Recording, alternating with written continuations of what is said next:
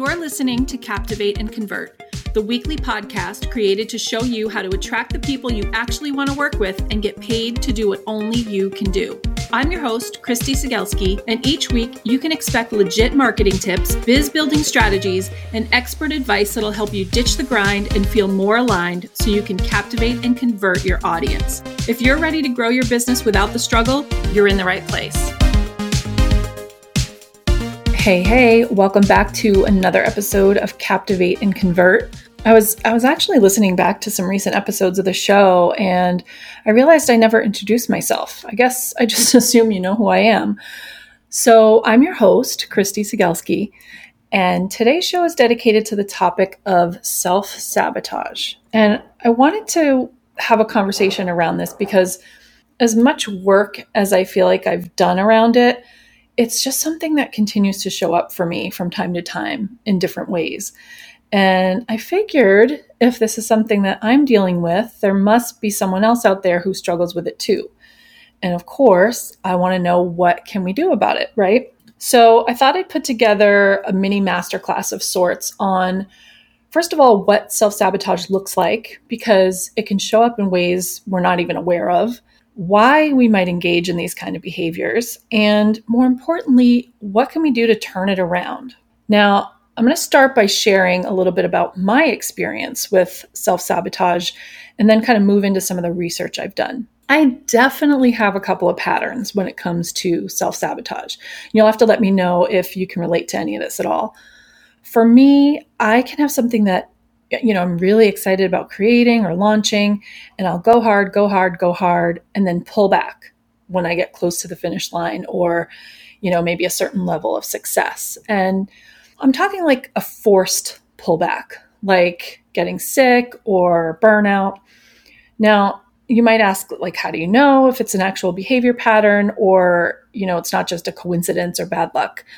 Well, for one thing, I don't believe in luck, but also if something happens on the regular, it's a pattern, right? I know I worked with Susie Batiste, who is the founder of Poo-Pourri, inside her Live OS program a few months back. And she says, something happens once, you can kind of go, oh, that's interesting. And if it happens again, you might think, well, maybe it's a coincidence. But if something happens 3 or 4 or more times, it's a repeated pattern of behavior. Now, another way that self-sabotage tends to show up for me is procrastination and perfectionism. And I'll give you an example. I might want to do something new, but I keep putting it off and keep putting it off. And I might even take some steps to learn some things on the subject. And P.S., learning is a great distraction because it feels like you're taking action, but you're actually just in a holding pattern. And, I'm not saying learning is a waste of time or it's a bad thing. It can be valuable, right? But at some point, you have to move forward because you can never know all the things about a subject.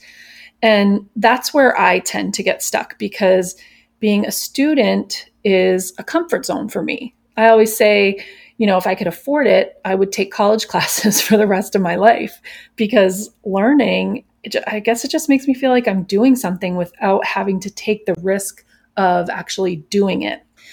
And then there's the perfectionism, which in my case is not the cute kind of perfectionism where you're like, oh, I just want to get this right, so I'll keep working to get better and better. No, for me, it's the kind of perfectionism that paralyzes me from the inside out, and it takes over every thought, every emotion, every action, and then I just have no energy left to do anything, And that's exactly what I do. I do nothing. Now, a little later, I'm going to share, what I've done to kind of combat these patterns, but I want to share some of the other ways that you might experience self-sabotage. Now, as it turns out, procrastination and perfectionism are pretty common expressions of self-sabotage, but so is creating and engaging in drama in your business, in your relationships, in your finances, and even in your health, which kind of goes back to, my experience with going hard and then burning out, right? Now, Self-sabotage might also look like allowing yourself to be interrupted constantly at work, or scrolling through social media during business hours.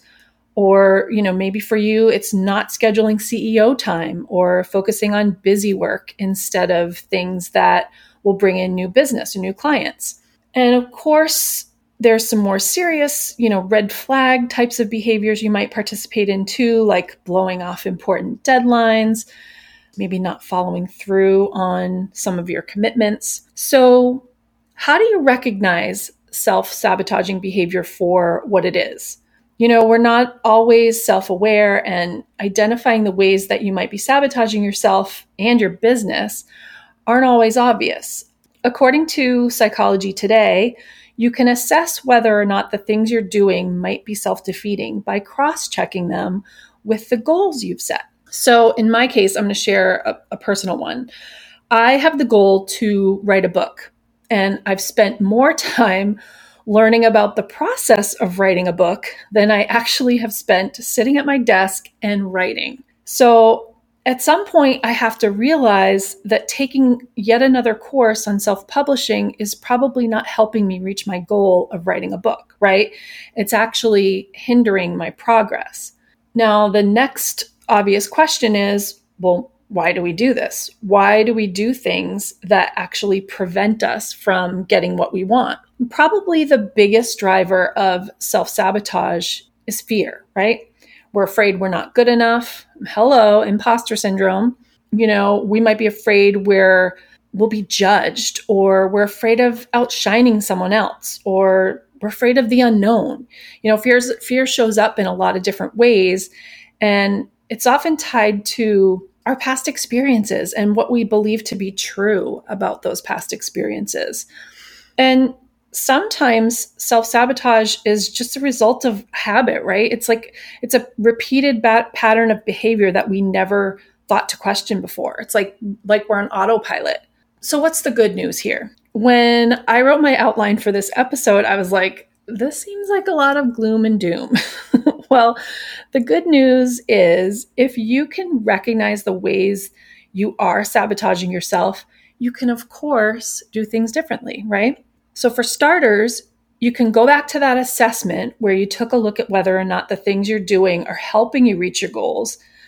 And if they're not, you can choose a different behavior. So, just going back to my example with writing the book, if learning more stuff about how to write a book isn't helping me get that job done, what could I do instead? Well, I could schedule dedicated writing time every week. I could join a group of writers for accountability, or I could hire a book coach. And, just so you know, like I mentioned, this is a real example, by the way. I realized that I was sabotaging myself again when I decided back in April that now is the time to write a book. So I guess I'm kind of using this episode to help myself too. I also wanted to share something that's kind of helped me get out of my own way when it comes to things like launching a new offer or shifting business strategies, even launching this podcast. So what's helped me sort of move out of fear and into action with things like this in the past is looking at whatever it is I want to try as an experiment. By experiment, I mean having no expectation of a particular outcome. It's literally like I'm coming from a place of, let's try this and see what happens. And I'm telling you, it takes the pressure off because it's almost like you're giving yourself permission to fail, without judgment, without consequences. And the thing is, if something doesn't work, you can try something else, right? No big deal, because the worst thing that will happen is you'll have to switch gears and course correct. And, my guess is you've probably done that before and figured it out. I know I have. Well, I don't know about you, but I feel like I just gave myself the pep talk I needed. And now I'm ready to go out there and do the thing already. As business owners, we all struggle from time to time. And I hope this conversation just reminded you that you're not alone and you don't have to get it right every time to be successful. Now, if you want to continue this conversation, you can always find me on Instagram at Christy Sigelski. I'd love to hear, your experience with self-sabotage and how you manage it.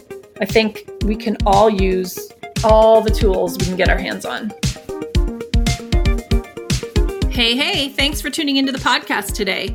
If you enjoyed this episode, I'd love for you to support the podcast by leaving a 5-star review and subscribing and sharing it with your biz besties. Your ratings and reviews help us reach more listeners who want to leave hustle mode behind and grow their businesses with ease. And don't forget to post a screenshot of this episode on your IG stories and tag me at Christy Sigelski so I can repost you. So I'm just going to come out and say it. It doesn't matter how pretty your website looks or how many subscribers you have on your list. If your message isn't getting your ideal clients to sign on the dotted line, you're going to see very little action in your Stripe account. Copy that connects and captivates makes your ideal clients feel seen and heard, which organically leads to more conversions.